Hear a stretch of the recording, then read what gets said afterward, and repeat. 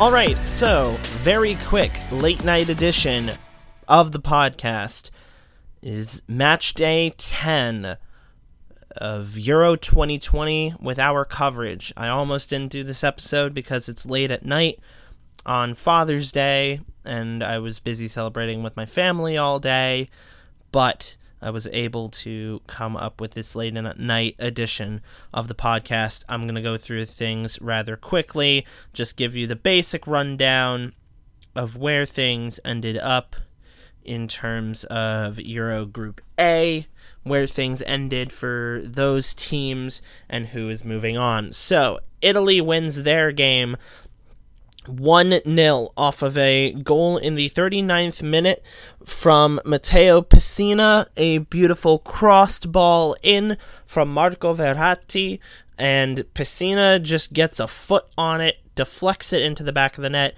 That's where everything finishes, 1-1. A little bit more involved was the next game, Switzerland versus Turkey. 6 minutes in, Seferovic gets a pass from Zuber. He turns, he shoots it at the top of the box after a little bit of hesitation, gets it in. Haris Seferovic makes it 1-0 for Switzerland in the 6th minute. In the 26th minute, a great goal from former Bayern Munich player Xherdan Shaqiri. He gets a pass at the top of the box again from Zuber. He takes a great curled strike into the top right corner to make it 2-0. 62nd minute, we get the first goal of the entire tournament from Turkey.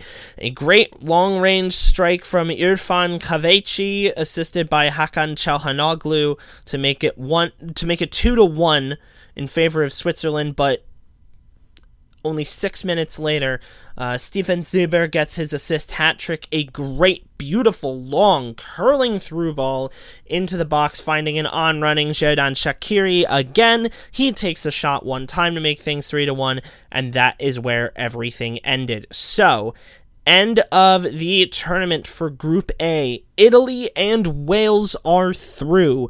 Wales and Switzerland both tied with 4 points, but Wales goes through on goal difference with +1 for Wales and -1 for Switzerland. That Switzerland result will throw a lot of things into chaos throughout this entire tournament, because scrolling down right now, we see a number of third-place teams that have 3 points or 1 point, or 2 points in the case of Spain. So if we consider that there are teams that could come out in the next couple of days and get wins or draws that are in third place, that might shuffle the rest of the order further down.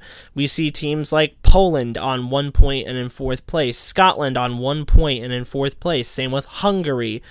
It's going to be tough for a lot of those teams to be able to make up those differences and be able to find a way to stay competitive and get one of those coveted 4 best third place team slots that will send some teams through.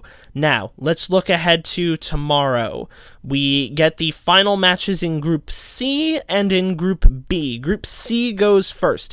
North Macedonia versus the Netherlands at the Johan Cruyff Arena in Amsterdam, followed up by Ukraine versus Austria in the Arena Națională in Bucharest, Romania. Then we cut to 3 p.m. Eastern Time. Russia versus Denmark at the Teleparken in Copenhagen. Christian Eriksen is out of the hospital. It will remain to be seen whether or not he might be able to be in the stadium for that game. It was reported earlier this week that Eriksen was able to stop at training and give some thoughts to his teammates, so we are glad to see that he has fully, not exactly recovered, but he has got to the point where he is out of the hospital. And then the other game in Group B, Finland hosting Belgium at the Krestovsky Stadium in St. Petersburg, Russia. Looking at the tables and seeing where everything will end up. Let's start with Group C because they're the first team playing. The Netherlands are top the group with 6 points. Ukraine are second, tied with Austria in terms of points, and on goal difference, but ahead because they have scored 4 goals. So the fact that they have scored 4 and given up 4 compared to the 3 scored and 3 given up for Austria means that Ukraine are currently ahead. They play each other in this final game. It will be interesting to watch. For Austria, in order to automatically qualify, they need a win. They absolutely need a win in order to get through. They will go through in terms of points. A draw will not be enough for this Austria team, because if it is a 1-1 draw, for example, that means Austria has 4 goals, 4 given up. Ukraine has 5 goals, 5 given up, which would put Ukraine through in second place.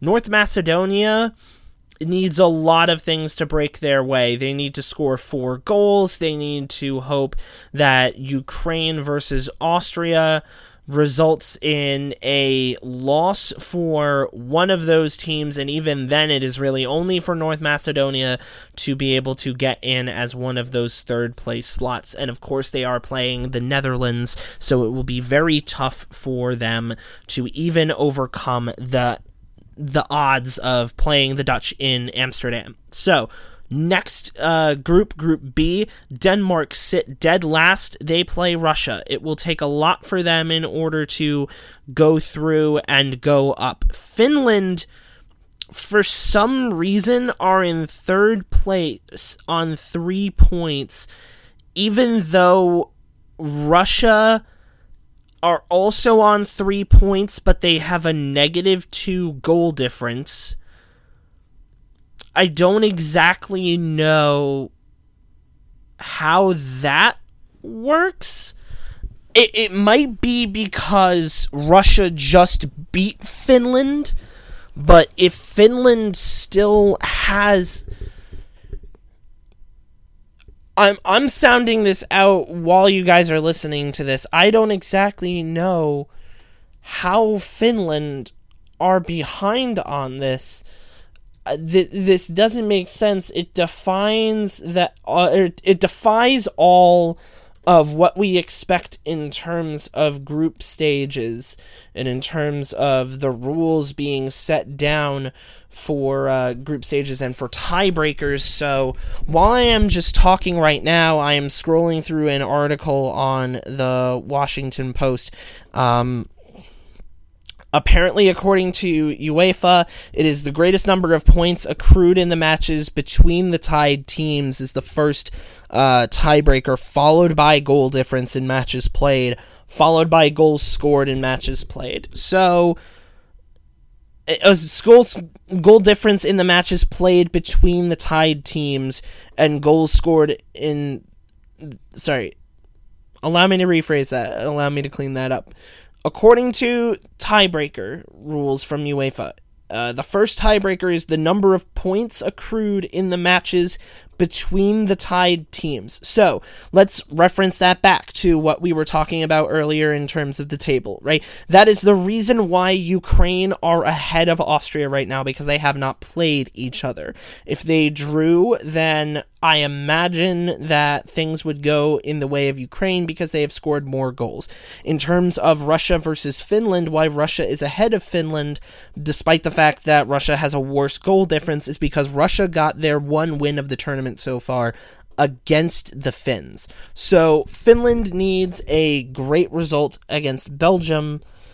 Whether or not they will be able to do that is going to be tough. This Belgium team has only allowed 1 goal while scoring 5 after a fantastic performance against the Danish. So we will have to wait and see tomorrow to see how everything breaks out. With that, we're going to wrap it up. Thank you all for listening. We will try to put out an episode earlier tomorrow than what we did today. So thank you all for listening again. We will see you all later. Hope you all had a great Father's Day. We'll enjoy the football tomorrow. Have a good one.